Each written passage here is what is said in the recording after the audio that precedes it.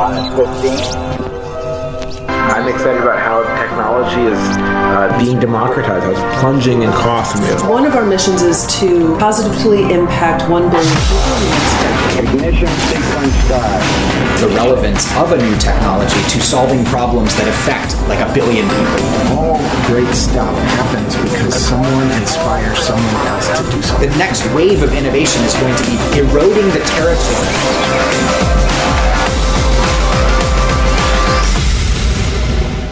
How's it, everybody? Welcome to 2021. Hope you had a great break in 2020 and that you are ready to take this year on with positivity and energy. These recordings of these podcasts were done during the lockdown period of our Exponential Africa live show. Hope you enjoy them. There's some amazing people on it. Take a listen and learn something. The Workforce of the Future panel. The future of work directs so much attention, both locally and globally, in many ways, and especially because of COVID, has accelerated its development, from embracing digitization to working remotely to the gig economy, platform adoption, gender equality, and embracing exponential technologies to augment the workforce. We need practical solutions to be implemented to help the immediate challenges now that have been created for organizations and employees, and the direction to lead us into a more abundant future. Ray Kurzweil, one of the founders of Singularity University, predicts that by 2029, we will reverse engineer the human brain and the computer becomes as smart as a human being. And by 2045, the computational power will be so great that we'll be able to reverse engineer 9 billion people's brains. And we will have this technological singularity, which will ultimately change everything. But as we're leading up to Ray's prediction, there's a lot to discuss in order to build the future we want to live in. And there is a lot of stuff in between to discuss, like the future of work. So tonight we have Krista Pauli, Adeteyo Bamidoro, Hilda Leswani, and Walter Adao. Let's start with Krista.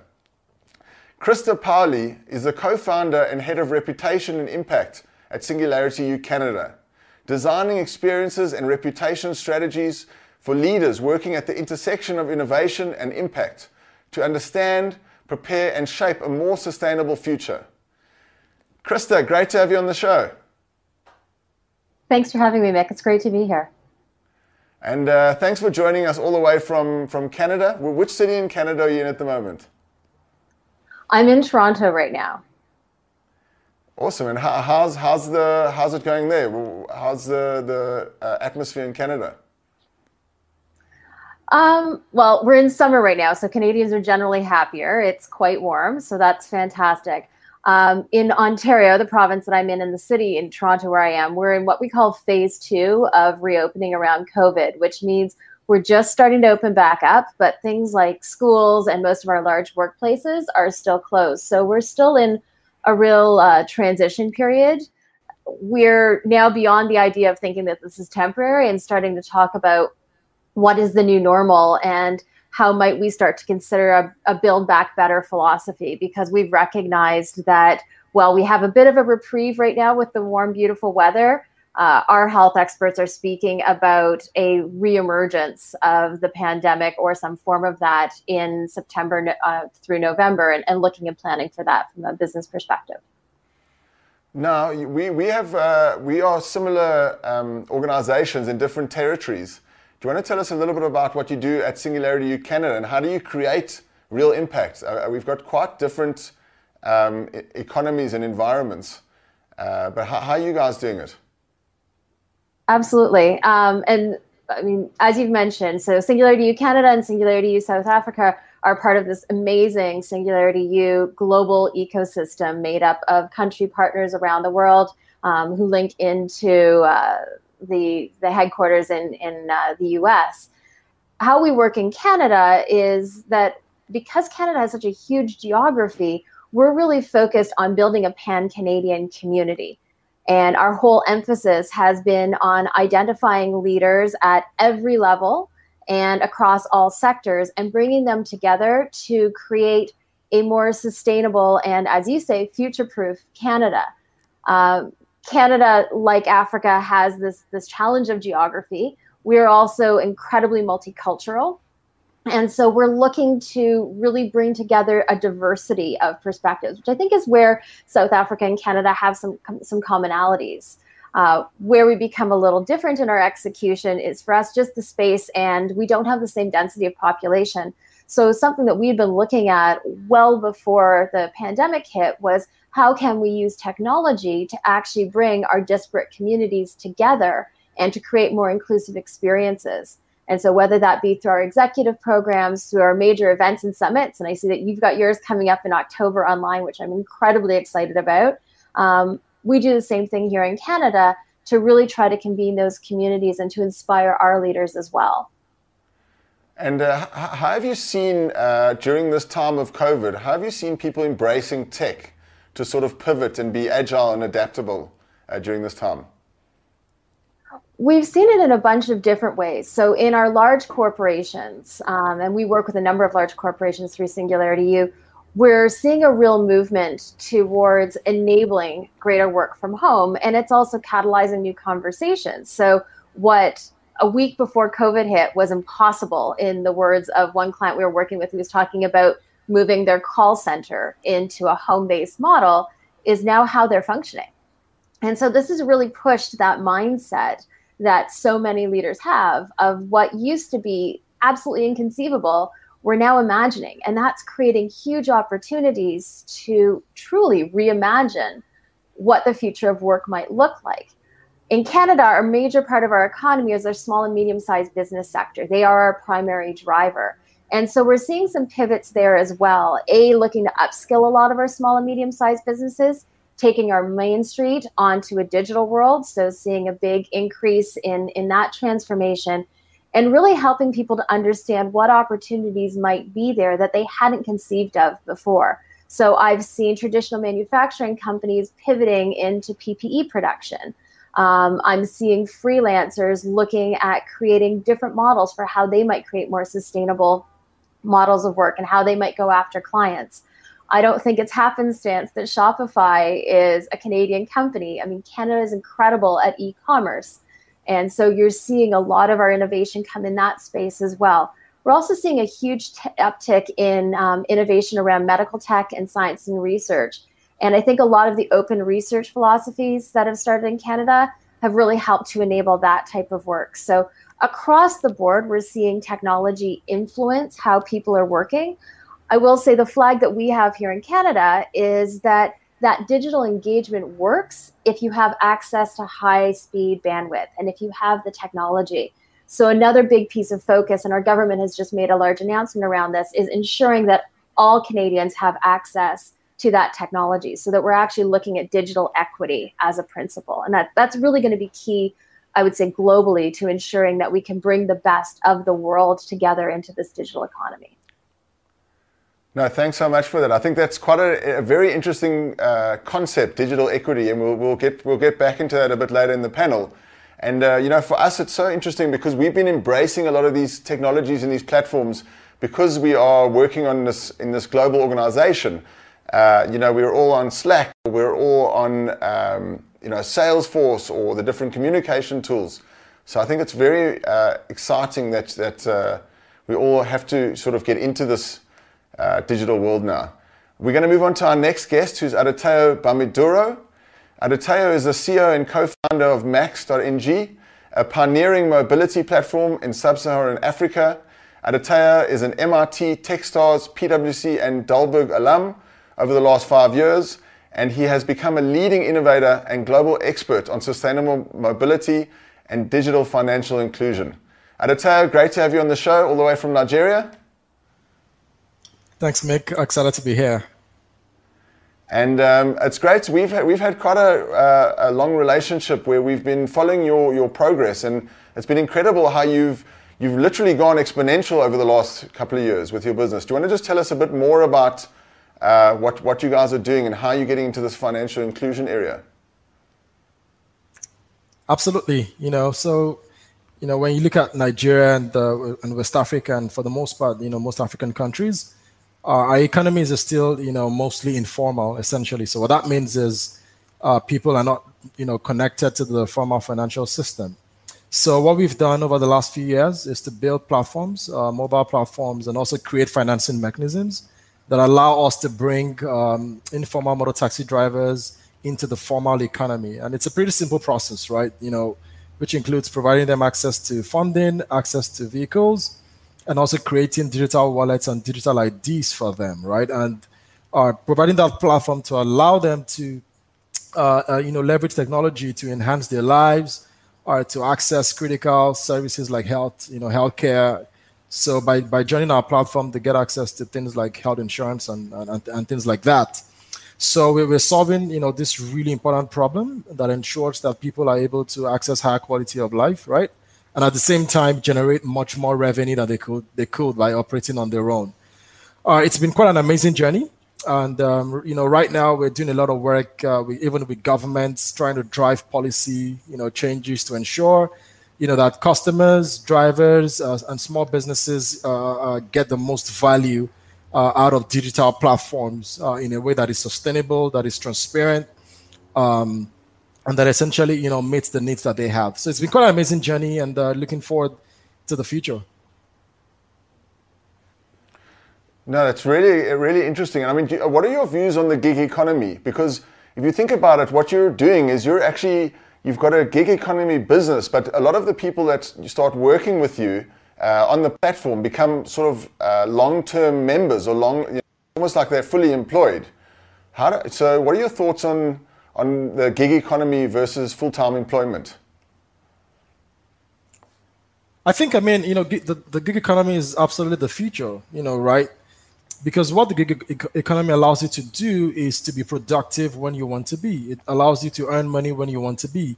So, all of the challenges associated with traditional forms of employment, where you have to sit at a desk, for 8 hours a day or even more, as the case may be, that is gradually getting outdated now, because, when you also think about the workforce of the future, what is important is productivity, right? So it doesn't matter how long you sit at your desk, if you're not productive, that doesn't help any company, that doesn't help anyone. So, leveraging technology to do your work, right? When you want to do it in a way that is also relevant and productive, for the people, for your customers, is all that really matters now. Not any old school traditional systems that don't necessarily even deliver value to our intended end users. So, the onset of COVID-19 is simply just going to accelerate that reality, because what COVID-19 has forced a lot of us to do around the world is to stay home, right?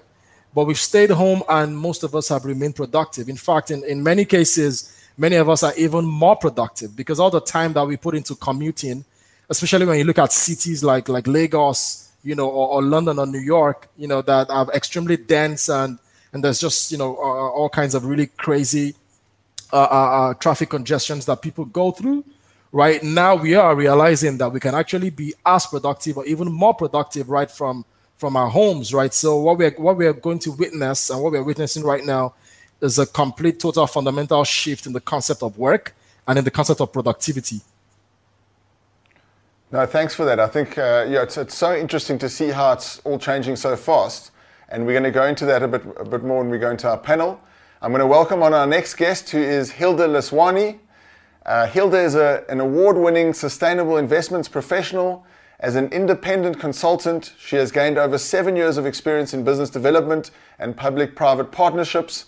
She now runs her own organization, We Bloom Africa, which is mainstreaming gender lens investing in Africa. Hilda, thanks for joining us on the show.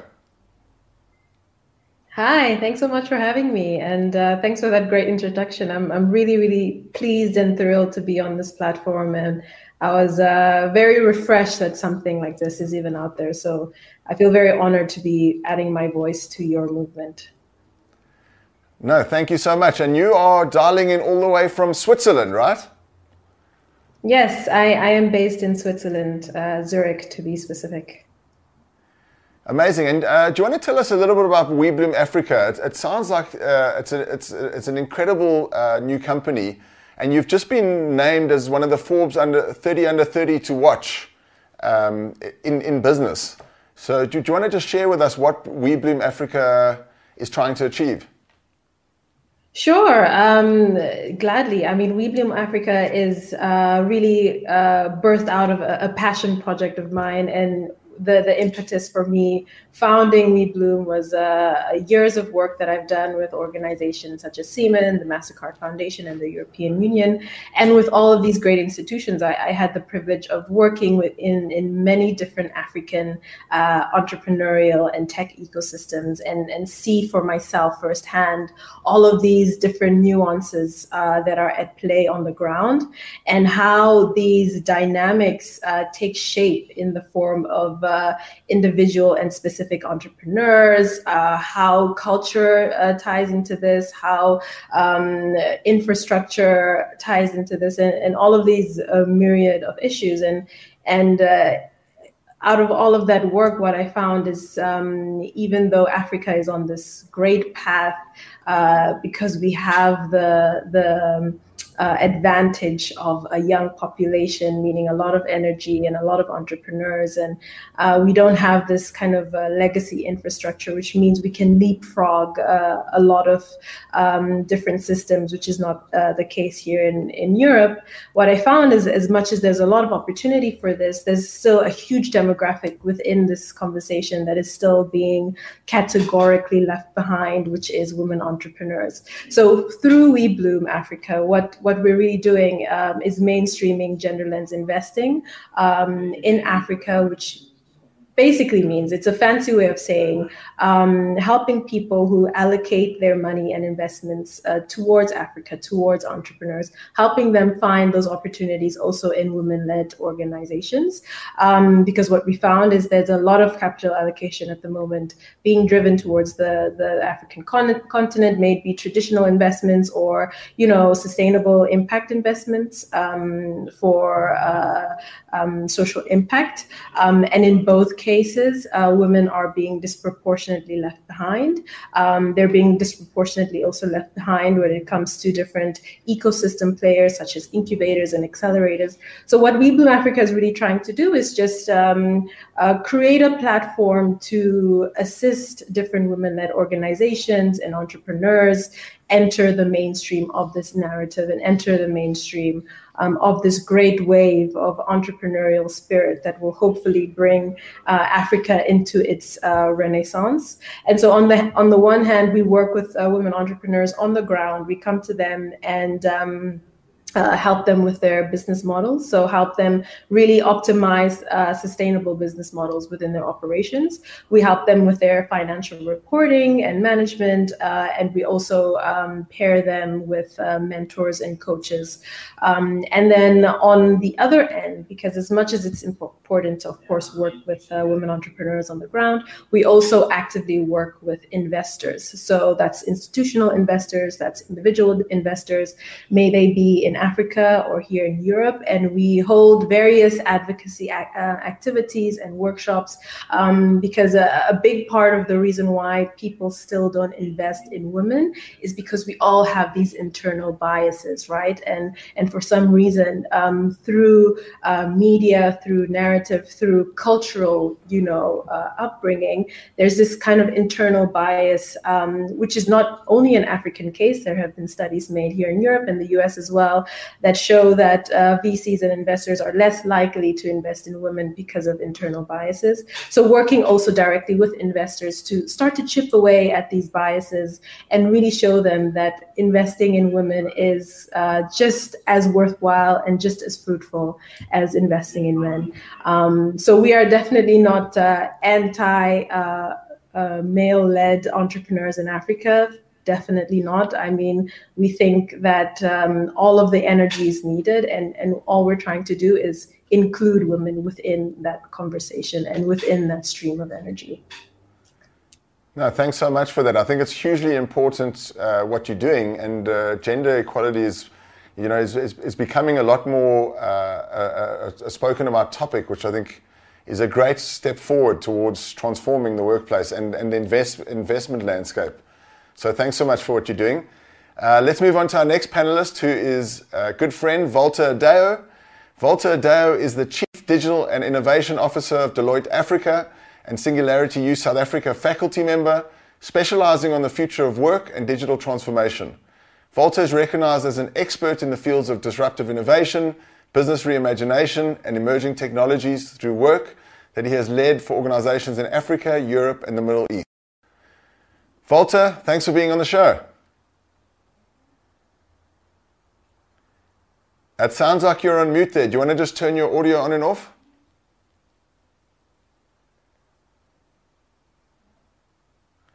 No, you're still on mute.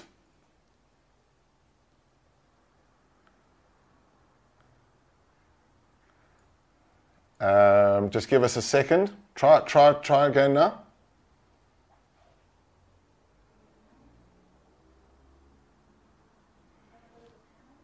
Okay, so we're having a few audio sound issues with you, Volta, there. Let's go. We're going to go into the panel and we'll try work that out and we'll come back to you.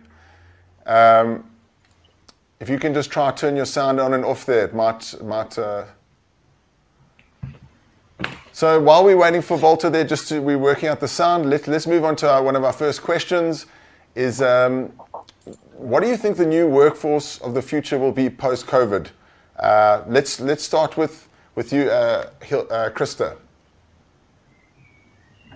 So I think the workforce of the future is going to be global, is one of the first pieces. I think that this move and shift towards a digital environment has opened up the opportunity to really bring the best of the world together to solve challenges, whether those be what we're passionate about, which are some of these grand challenges and the SDGs, but also business challenges and that ability to really connect.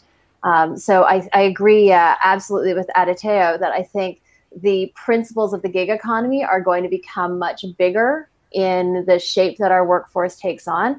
I also agree wholeheartedly with Hilda and the point that I think that the future of work is also, and I'm hoping, going to be more inclusive. And I think a lot of the conversations that we're seeing right now around data ethics and inclusive data and starting from some of those core principles, the opportunity that we have to redefine work and what we count as work is also going to be critical. So I think this is nothing less than a seismic shift in how we define work. And rather than being frightened by it, I hope that people will take a mindset of energy and excitement around what we can build together. And so for me, that the future of work is exciting, it's inclusive, it's diverse, and it's global.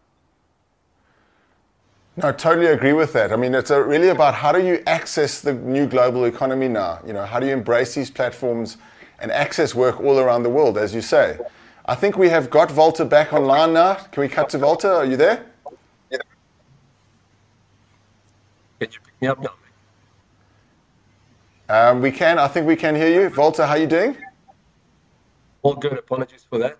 I just had to refresh and come back into the system. Now it seems all okay. Thanks for having me on your... Can you just speak up a bit, Volta? It isn't sounding 100% correct.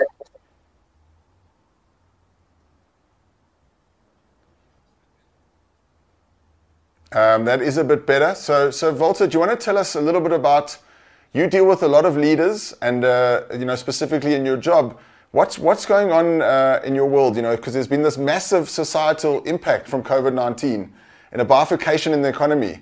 How do we make sure we can shorten this dip as leaders or employees in organizations? The future of work conversation has been one that's been going on for some time. And it's not just in large organizations. If you think of it, once we get over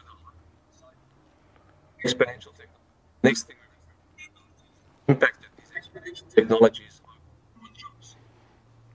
Conversations, both at Volta, I'm going to just stop you there. We can't really hear you. I don't know if anyone else in the panel can hear Volta. No. So we're going to just. I think we'll move on to Aditeo just to give us some feedback around the future of work from your point of view in Nigeria. I think we need to just refresh you there, Volta. Okay, sure. So, I mean, in Nigeria, right, over the last couple of years, there's been a little, it's been a little slower in terms of, embracing remote work concepts and a bunch of other new ideas around how we can be effective without necessarily, co-locating together, right? So at the onset of COVID and the impact of the pandemic, a lot of those mindsets have shifted quite quickly. A case in point, for example, is if you look at some companies and some such as Andela, for example, which is a company that connects our smart engineers in Africa to work opportunities in the United States. They've gone 100% remote, right? So right now, they're selling off their property, and all their engineers no longer have to be co-located in one location anymore, right? And that has been accelerated. And I've seen that same impact, across multiple organizations now. Even local banks in Nigeria, are starting to review, the nature of their business. Now, of course, there are negative, consequences or negative short-term consequences, because what it means is, a bunch of people are going to lose their jobs. Facilities managers are going to lose their jobs, and some folks who work in support services are going to lose their jobs as well. But I think, if you look at this in terms of the medium to long-term transformation that would happen, ultimately, people will begin to move a lot more towards career paths and career options that are fundamentally, much more productive and more necessary for, what the workforce of the future would look like. So even in Nigeria, that transformation is very well underway, and it's very welcome, right? If you look at a city like Lagos, traffic congestion at peak periods is completely insane. So when companies now are a lot more flexible than they've ever been before, and they're starting to allow much larger, chunks and percentages of their workforce, to work from home, then, that is really good, because it improves even the quality of life for people. You don't have to spend 4 to 6 hours commuting every day anymore, if you can deliver impact, and deliver results right from your home. So interesting. I think we have a similar environment in South Africa, where a lot of businesses are learning to work remotely. Hilda, how's it working for you in Switzerland? Because I know Switzerland took quite a different approach towards the lockdown. What are you seeing there in terms of how the workforce is adapting to COVID and beyond? Yeah, Switzerland was one of those countries that were a bit slower to kind of bring on restrictions and start the lockdown. But eventually we did enter into, the lockdown situation where most activity was banned. But obviously now that that's opening up, and I think the biggest shift here, I think in general, we've been very lucky globally in terms of what the COVID implications have been for Switzerland. We're definitely dealing with it much better compared to our fellow European counterparts. And one of the biggest things for me is that this COVID has proven that people can still be productive even if they don't go to the office, right? I think for many companies, this has been the biggest light bulb moment, that we don't need this, you have to be at the office 9 to 5 in order to be productive, which goes back to Adeteo's point about what productivity really means, and how we need to start to dismantle, our kind of historic paradigms of what work should be and what productivity looks like. So I think for the most part, that's how work has changed, that we have a different work-life balance, and work has come home. So you have a lot of meetings where the kids are in the background and it's completely fine and things are going on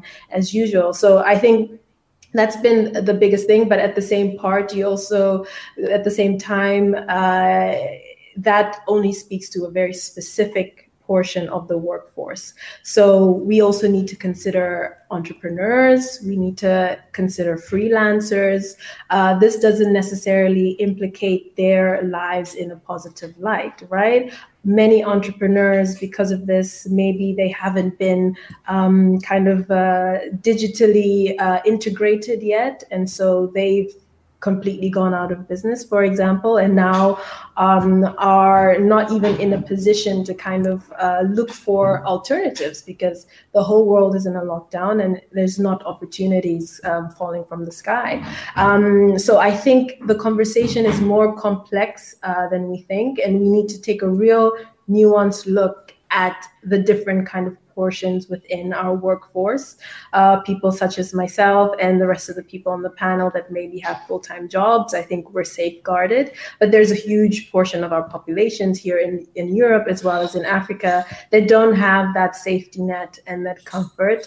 And that's when we need to start thinking about how our systems and the systems that we've built, how they are coming together to support our different workforces. And it's not always the case for for everyone participating within this huge spectrum that we call the workforce. So I think all in all, in terms of Switzerland, we're very lucky. But I think in terms of looking at COVID and how it's changing the workforce, we definitely need to take a very nuanced look before we get too hopeful and too optimistic about the future. Because I think for the most part, most of the world is going to be left really struggling because of COVID in terms of finding income and finding opportunities. So yeah, that is really my main takeaway when it comes to how COVID is kind of implicating the workforce for the moment. Thanks for that. Krista, do you want to add to that? If you don't mind. I agree with what Hilda said in that I think that it's impacting the workforce, and we say the word the workforce, and it's not a homogeneous group. The reality is, as Hilda said, there are so many different components. And yes, those who work in large institutions and those who have access to the technology, this creates huge opportunities, and they're able to take those on immediately. For those who are not yet part of that inclusive digital ecosystem, this presents barriers. And I think that is the challenge to many of us, is to look at how might we help to ensure that we're bringing the full capacity of that whole global workforce to the table. And we need to be deliberate around that. We can't be blind to the fact that there is a real question of digital equity here.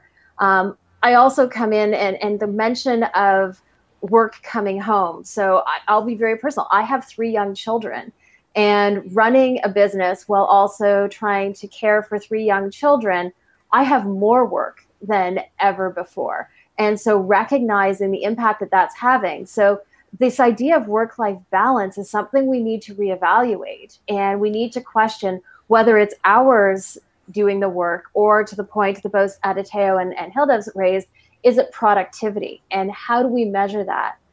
And another big question that I want to bring in here is mental health, and recognizing the pressure that this is putting on people around the globe. Is the reality that now that you have some wage uncertainty, that you have health uncertainty, that you have people who are in a confined space together, what is that doing? And that's something that as workforce leaders, we need to be considering, because if we want to maintain that productivity, we need to ensure that the people we work with are healthy in all forms. And we can get into conversations around universal basic income and how that might impact, but it's something we need to surface and talk about. No, absolutely. I think it's one of the most important conversations we can have right now, because it is changing this fast. We're going to move on to some of the questions now. We're still trying to work out Volta's audio, so we'll just go into some of the questions that you guys are asking from the panel on YouTube. And I can see that Ian Duplessis is asking, how do you see leaders on having their employees not sitting in local country but working from overseas, enabling employees to experience living overseas, but still contributing to the same company? Aditeo, do you want to kick that off? Sure, absolutely. So if I might ensure that I understand the question is, how do our companies continue to leverage on expertise globally, right? Who are not necessarily domiciled in the same country, but can contribute towards the company or the organization's objectives remotely. Is that the question? Yes, that's the question. Yes. Okay, sure. One really fascinating thing about how the workforce dynamics are changing is the fact that talent can go anywhere, right? And I mentioned previously, what a company like Andela, for example, has done, and how the business model allows them to go fully remote, right? Like they've gone remote almost in an instant, right? Now, what are the implications for Africa, right, and other even emerging markets and developing economies? Because when you think about economic development, right, and some of the struggles that we have today as a continent, one of the biggest challenges we have is access to talent, especially when you talk about issues like brain drain, for example. So you have a huge amount of really smart, talented people who decide to move to places like the US, Europe and Canada in such a better opportunities, and then their home country starts to suffer, because this expertise is no longer available to solve local problems. But the exciting thing about the workforce of the future is now that no longer is a problem, because this same smart, intelligent diasporans, whilst living in other countries and living in the West or wherever it is they've gone to, can still play a very significant role in driving, growth and economic development in their own countries, because now space is no longer a barrier, right, to impact and productivity. So I think that it's a really exciting and really exciting transformation that's happening, because now we're in a much stronger position to attract talent, irrespective of where we are, whether it's in South Africa or Zimbabwe or Kenya or Nigeria or Egypt.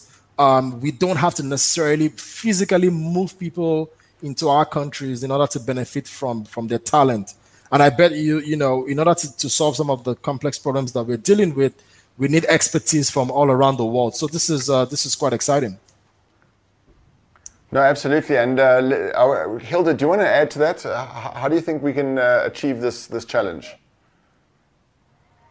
I mean, I think the proof is in the pudding, and we are now starting to build the empirical evidence that we can still get things done remotely. For example, all of the various hackathons that have been going on across the globe, bringing teams from different countries together and then building and prototyping living, breathing solutions for COVID or whatever challenge may be. And I think the more of these kind of proof of concepts that we have, and the more we build the blueprint, the better we'll be able to make these kinds of informed decisions, because I think it's still very early days to be able to really concretely say and predict that this new remote working can be kind of a long-term solution for many firms, because this situation is still unfolding and there's so many things we don't know. But I think for the most part, if we look at the empirical evidence, the proof is really in the pudding. I think it always goes back to what Adeteo said and what Krista also touched on, is we need to also figure out how to redefine productivity, and that's really where everything lies. And I think that could be also an opportunity for us to start questioning, like I mentioned before, our internal biases, and starting to really question who we let into the room and at the table, and if these doors really can be open, that means we can let more Africans into huge multinational companies, maybe based in Europe, more South Americans, and have a more really equal distribution of talent. So to the question, I don't have like a concrete answer as to, this is definitely going to happen and this should happen. But looking at previous or the trends since COVID and what's been proven, I think we are in the direction of proving that this is a new model that can be adopted. And I think if we harness this new model to also include marginalized people, marginalized voices, and really use it as an opportunity to also include them within this conversation, I think it's only a plus. But it really takes a concerted effort, and for us to really be consciously striving for that. No, absolutely. I totally agree with you. Krista, do you want to add to that? Huge opportunity for Africa. I think the fact that Africa is not inhibited by the legacy institutions and infrastructure that so much of the rest of the world has proven in the past that Africa comes up with brilliant ideas that others haven't conceived of because they're held back. I also see organizations like the Maharishi Institute, like the African Leadership Academy and Fred Swaniker's work. And I see this incredible cohort of brilliance in Africa. And I think the companies and the organizations that are going to really come out of this COVID period as the winners are those that are going to identify and to Hilda's point, are going to deliberately go and seek that diversity of presence around the table, that they're going to go to Africa and say, we need your perspective here, and be active in that choice. And I think that this is a huge opportunity, and what that will mean for our creativity globally is huge. And so I'm really excited to see more Africa around the global table. And I challenge organizations to be deliberate in that decision. No, I totally agree with you. There's a great quote from John Hunt, who's one of the legendary admin of South Africa, and he says, if you embrace diversity, it will hug you right back. So we really believe in that. It's really about embracing diversity in many different voices to getting the best outcome. Let's move on to another question from Katlego Tabo, who's asking, given the shifts happening from a workforce standpoint, what are the 2 to 3 best things you'd recommend individuals, employees do to maximize and take advantage of opportunities? And I guess this is a lead on from your previous point, Krista. Do you want to take a lead on this one? Sure. So first I'll give a resource. So go to futurestarters.org. This is something that we at SU Canada have created. But I think it might be helpful to answer this question, because I think a big thing is identify what your blind spots are. What are the things that you're not seeing? And don't worry about it. We all have them. It's part of who we are as humans. And then think about what mindsets you're going to need to be successful going into this future economy. And I'm going to be very specific here so that doesn't just sound like a lot of jargon. I think that there is a real need to start thinking at the edge. So while organizations may have their core products, we're going to need to be innovating at that edge. We're also going to need to start thinking about what is a fall versus a fail, and recognizing where we're comfortable doing some innovation and where there are things that we just can't fail in, and really embracing that falling and that comfort there within our organizations. So that ability to understand, what am I not seeing, and start to consider it. And then what is the mindset that I need to be able to address that blind spot and take advantage of these future opportunities? So check out futurestarters.org, because there's some great frameworks there that might be helpful. Awesome. Thanks so much for that. Hilda, do you want to add to that question? Yeah, and I think it's a fantastic question, actually. And this is something that we're working day to day with our entrepreneurs on the ground. Many entrepreneurs, women entrepreneurs in Africa, that are now faced with the challenge of having to embed more digital technologies within their operations to really kind of integrate maybe e-commerce and things like this. And so looking at the ground and being able to pull from my experiences there, I think the key is to really be firmly grounded in whatever you do in a relevant challenge. And I think that's the kind of gift and curse of Africa. We have a myriad of challenges.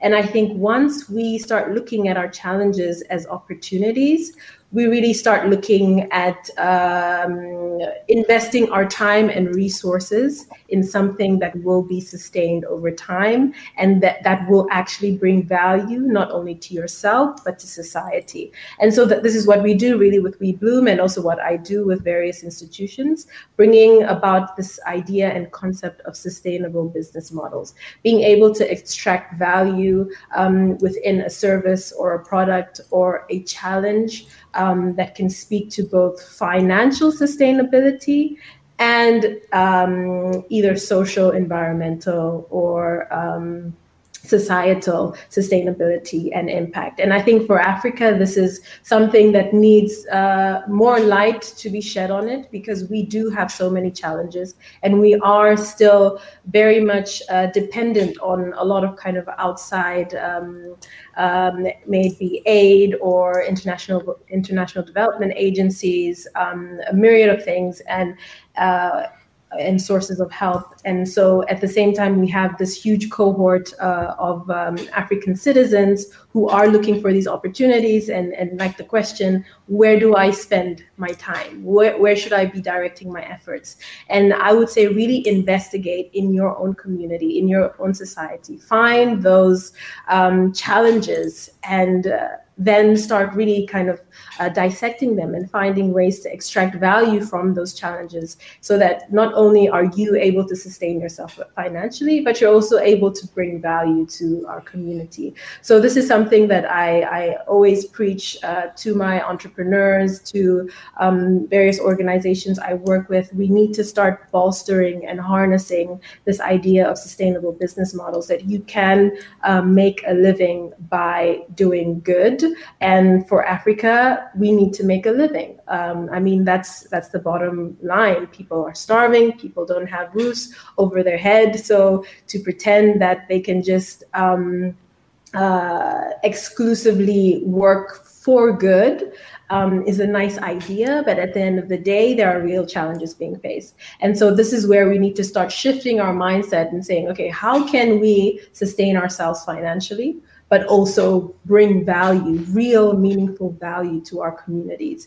And in that way, we also start thinking more long-term instead of just, okay, what's tomorrow, what's next week, and what's that? And we really start setting the foundation for Africa's development path.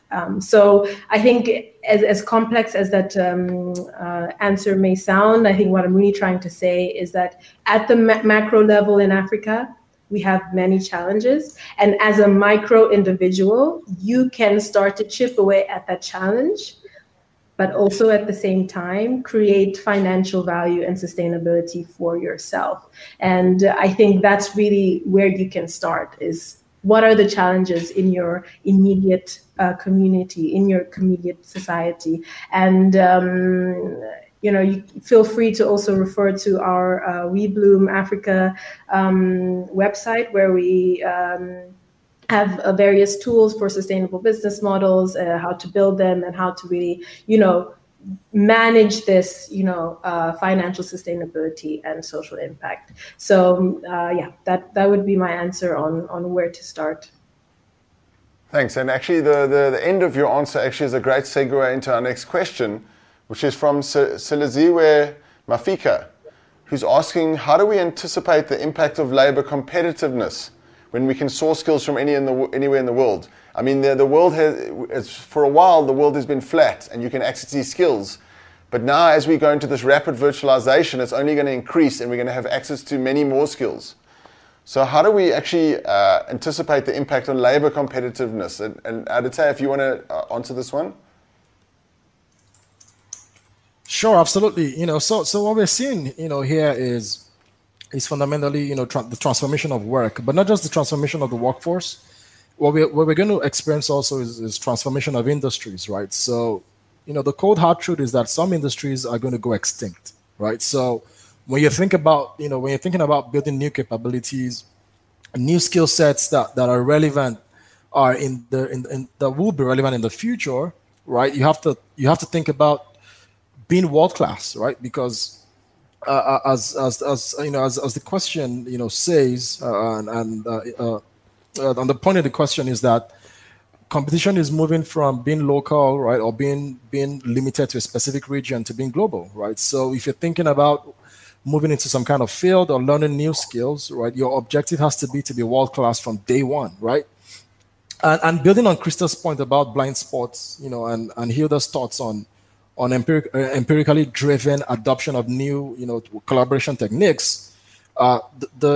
The good news is that there's still time to adjust. There's time to learn. It isn't happening across the world, across all industries at one moment, right? It's going to take a little bit of time. Exactly when, that complete total transformation would happen, I can't say, but you don't wait till that event happens, right? So we can't be emotional about the past. We have to be data driven. We have to be flexible. We have to adapt. We have to embrace change. We cannot be rigid. And what is going to likely happen, isn't going to be some sort of incremental change or some kind of, sustaining type innovation, as Clayton Christensen talks about in his books. What we are approaching here is some sort of event horizon that is going to come, right? So if you're a world-leading expert in the field that is going to be extinct and irrelevant, right, that wouldn't be helpful when that change eventually comes. So I think our short answer to the question is, now's the time to be very flexible. Now is the time to prepare. And now's also the time to, realize that you would have to be competitive at a global level, right, in order for you to, to protect yourself and protect your incomes, protect your income in the world that is emerging. No, thanks for that answer. I think that's you're spot on, and it really is about being flexible and adaptable. Just as we in tonight's show have had to be flexible and adaptable to the fact that we haven't had sound with Walter. So, we're adapting. I think we're still trying to get him back online, and I think we might have it now. So the point is, don't give up. Walter, are you there? I hope so. Yes. In the physical world, we get flat tires. In the virtual world, we get crashed devices, and so I apologize to you in the audience, but I'm back. Looks like it. No, great to have you on the show, and we are close to the end. So I just want to let's give you a bit of an introduction. Do you want to tell us a bit about what you're seeing in the future of the workforce? I mean, you're dealing with this on a daily basis. So Mick, I think there's an important thing. I managed to pick up the audio, and perhaps one of the things we need to think about is that we are focusing a lot on the progression of the technology and how technology is going to impact jobs, and that's a valid concern. We probably have to go down a layer or two, and one is that what's impacting jobs is the negative attributes of those jobs. So for a long time, those jobs have been unsafe, they've been undignified, they've been inefficient, etc., and they've lost their competitiveness or their appeal. And those are the first jobs that are going to essentially be affected by technology. But the other way to think about this is that instead of focusing on the progression of the exponential curve, we've got to look at the time frame between the introduction of a new technology into an economy.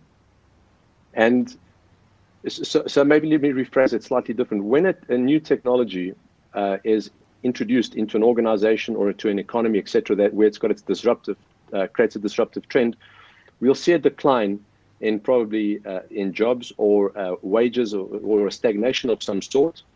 And then there's a moment that it recovers, and then we see that recovery in jobs and in wages, and then we see a growth in wages and jobs. That's been the trend over the last 100 years. Now, instead of focusing on the progression of the technology, which is where we're all fixated, we should be focusing on that gap between where we see a drop in jobs and a stagnation in wages. That was known or has been termed as the Engels pause almost 200 years ago, and we're perhaps experiencing a digital pause now at the moment, and with COVID, we're experiencing a COVID pause. So our focus should be on reducing that pause as much as possible. And there's many things we can do. Hilda spoke about empowering entrepreneurs with infrastructure around technology, etc. Or was it Krista that mentioned that? So that's one of the things we need to do. We need to get the skills right in the workforce. We've got to embrace this construct of lifelong learning, and also, something that Aditya touched on is organizations are going to have choice. There's in the past we've tried to bring the expert into the organization. Oh. We got you still. You can carry on. The connection's dropping. No problem. So in the past, the organizations were fixated with bringing the expert into the organization. In the gig economy and an economy that's based on the ecosystem construct, the focus is going to be on bringing the expertise into the organization for that moment in time. So there's many changes. These changes are new. I suppose it creates a tremendous amount of anxiety. But if we transition through these changes in a very structured, disciplined, and coherent way, I think the outcomes are going to be positive for economies, for industries, and even for jobs in the long term. And perhaps just one last thing I want to mention, and Hilda and Aditya touched on it. It's very easy to talk about the future of work and how technology is going to impact on it if you are operating in a large corporate or you're in a first world economy. If you're in a country with high levels of unemployment like we do, people that are unemployed are not worried about the workplace or the cool technology. They just want a job. And even there, and Aditya I'm sure you will agree with me, even there, digital and exponential technologies are creating jobs that weren't available before. Aditya's business, as an example, is creating jobs for individuals that was not possible without the technology platforms that he uses. Hilda spoke about the negative bias we have towards women entrepreneurs. A lot of these technologies are enabling the sharing of infrastructure, collaborative consumption that I speak about. And the main benefactors of collaborative consumption are women and the youth.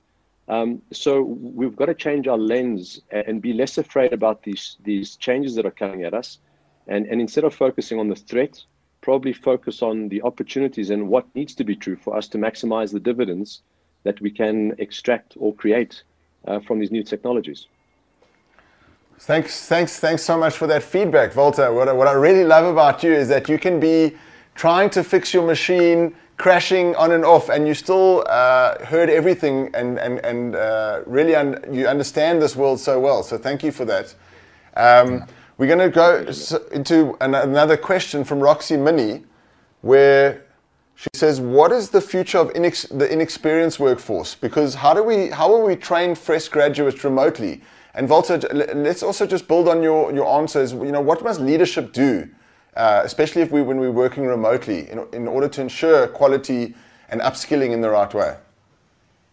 So there's multiple dimensions to that. So one is the individual that comes into an environment where they have to be trained up. Think of the typical apprenticeship, mechanic, plumber, carpenter, etc. With exponential technologies, those individuals could be trained up more rapidly by using AR and VR technologies. And you covered this in one of your previous shows. You don't necessarily, your ability to be trained is not limited by someone available to train you. So AR and VR can certainly, in very technical fields, and not just physical fields, but also advanced technical fields, accelerate experience and training. That's one. The other one is the platforms that it creates, linking people without the experience, but perhaps with certain skills. When I say experience, I'm talking about work experience, but with certain skills to job opportunities. And there's a South African outfit called Kuda that I've had the pleasure of meeting, which is a collection of young entrepreneurs that are creating a platform that, again, links individuals with the right expertise to organizations that are looking for those expertise. And they're able to connect individuals across a wide range of expertise, from engineers right to someone to work at an event. And that connection makes things a lot simpler. And then and I think then what's also happening is as organizations embrace these exponential technologies, they themselves have to get their workforce skilled up. So I'm seeing a lot of large corporates that are establishing these intern programs to bring fresh interns out of, with the right, obviously, exposure and background, to bring them into the organization and put them through some form of accelerated learning so that they can become fluent in these new technologies and these new ways of working, which are so critical for organizations. There is a skill shortage, and it's not just in South Africa, it's a worldwide thing.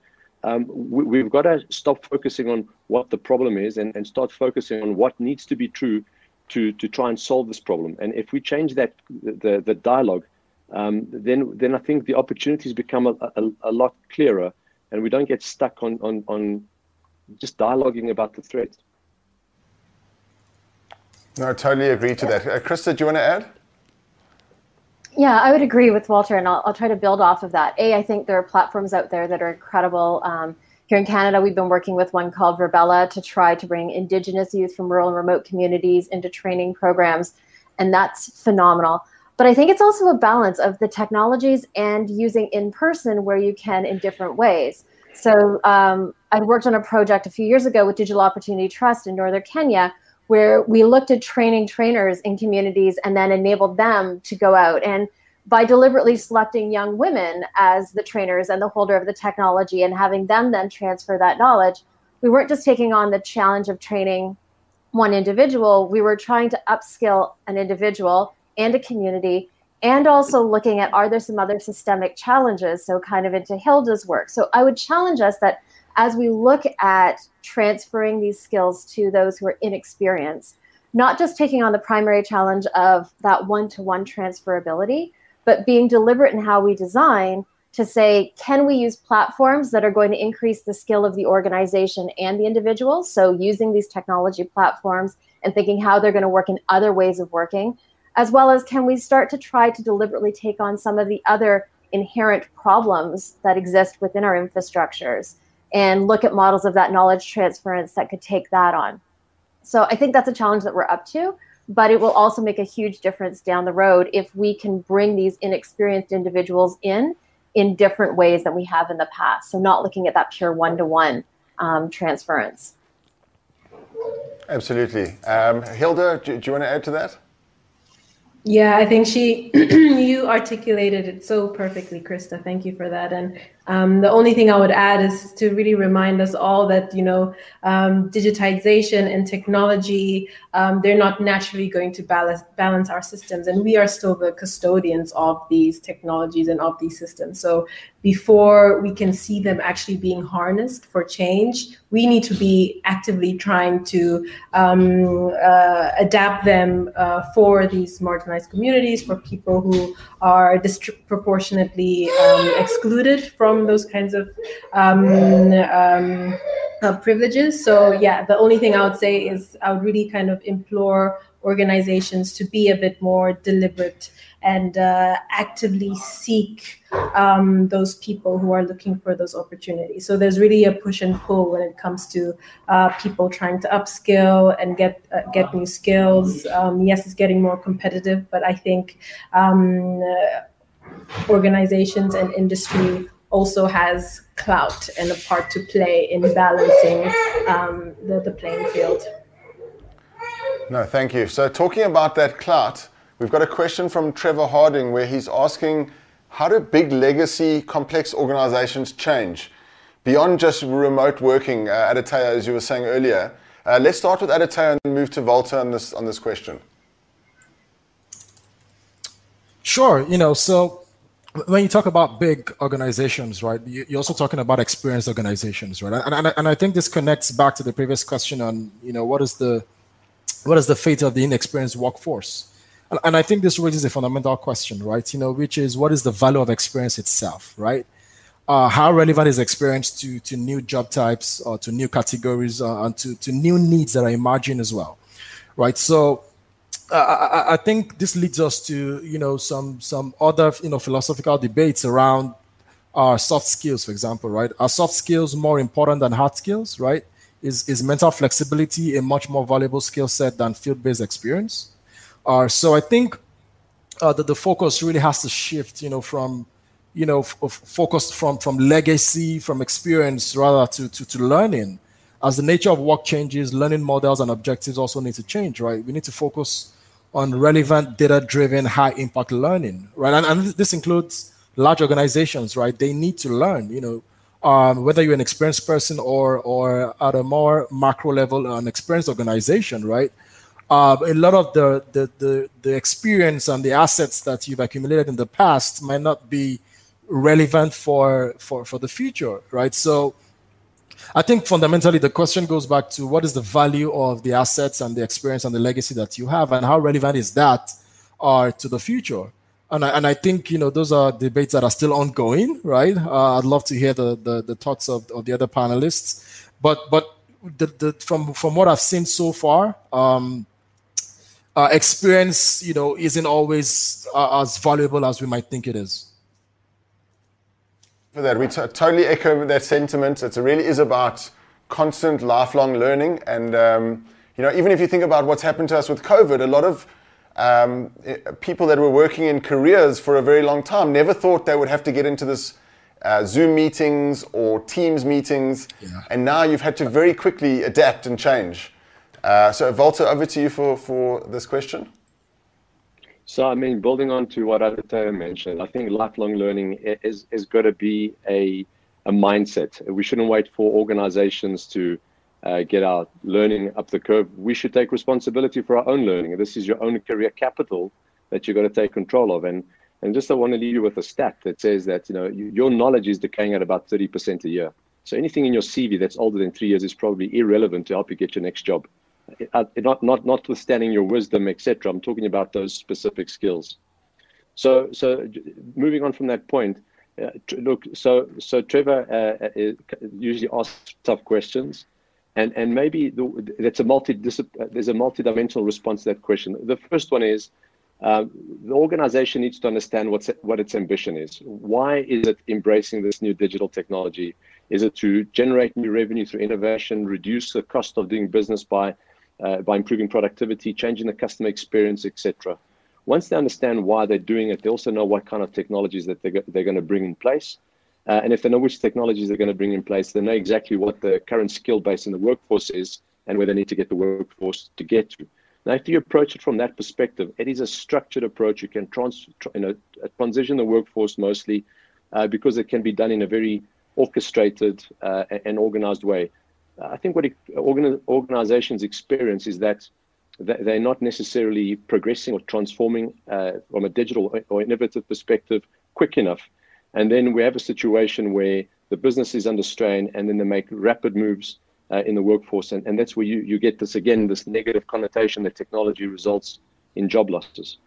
We've seen organizations that are in the heavy industry space that have successfully transitioned workforce that you'd think would never transition into a digital construct.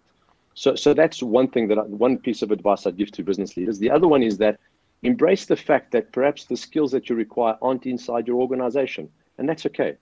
Embrace that ecosystem thinking. Work with entrepreneurs. Work with startups. I've recently, I won't mention the name, but a South African corporate that is now using a platform to bring individuals that aren't digitally savvy onto the platform so that they can assist them in concluding the last mile delivery of their products. So what they've done is the platform has enabled individuals that are not digitally fluent in terms of they can't build their own platforms, but they know how to use these platforms, and they're now using these individuals on the platform ultimately to reduce the cost of delivering product to the in the last mile. And by doing that, they've made that service affordable and economically viable, and they've created a job for someone that's not necessarily on the upper side of the digital skills curves. So I think it's looking at the organization from the inside, making sure that you've got a plan to transition, embracing new ways of accessing those skills, the gig economy, embracing ecosystem, startups, etc., and then introducing a culture into the organization of lifelong learning. I mean, that is a critical one. The last point I'd want to mention is that you've also got to change the mindset of leadership inside organizations. You can implement all the solutions, all the technology, all the platforms, all the frameworks in the world.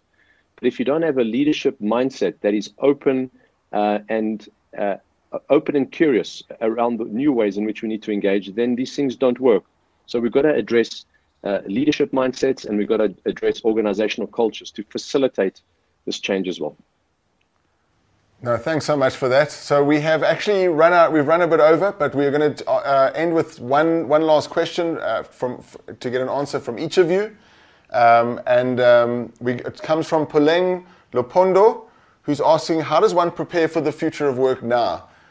So let's close off with just each of you giving just some advice on how does one prepare for the future of work now. And we can start with Krista. Boy. I'm going to build off of Walter's last statement. I think a big way to prepare is to be curious.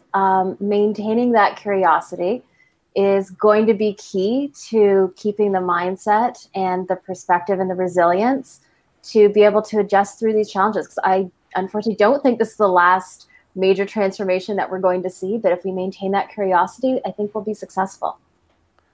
No, thanks. It's curiosity and resilience, and we were resilient, and we made sure that we got Walter's camera and sound working. And Walter, thank you for being resilient. Hilda, over to you. Ending with a really, really tough question, because I guess this is what we're individually and personally also navigating, right? How do we kind of approach the future now with so much uncertainty? But I think what I would say is the big strategy for myself, for the entrepreneurs that I work with on the ground, is you need to be ready to adapt, because like we've seen this year, you can plan, but there are just some things that you cannot foresee.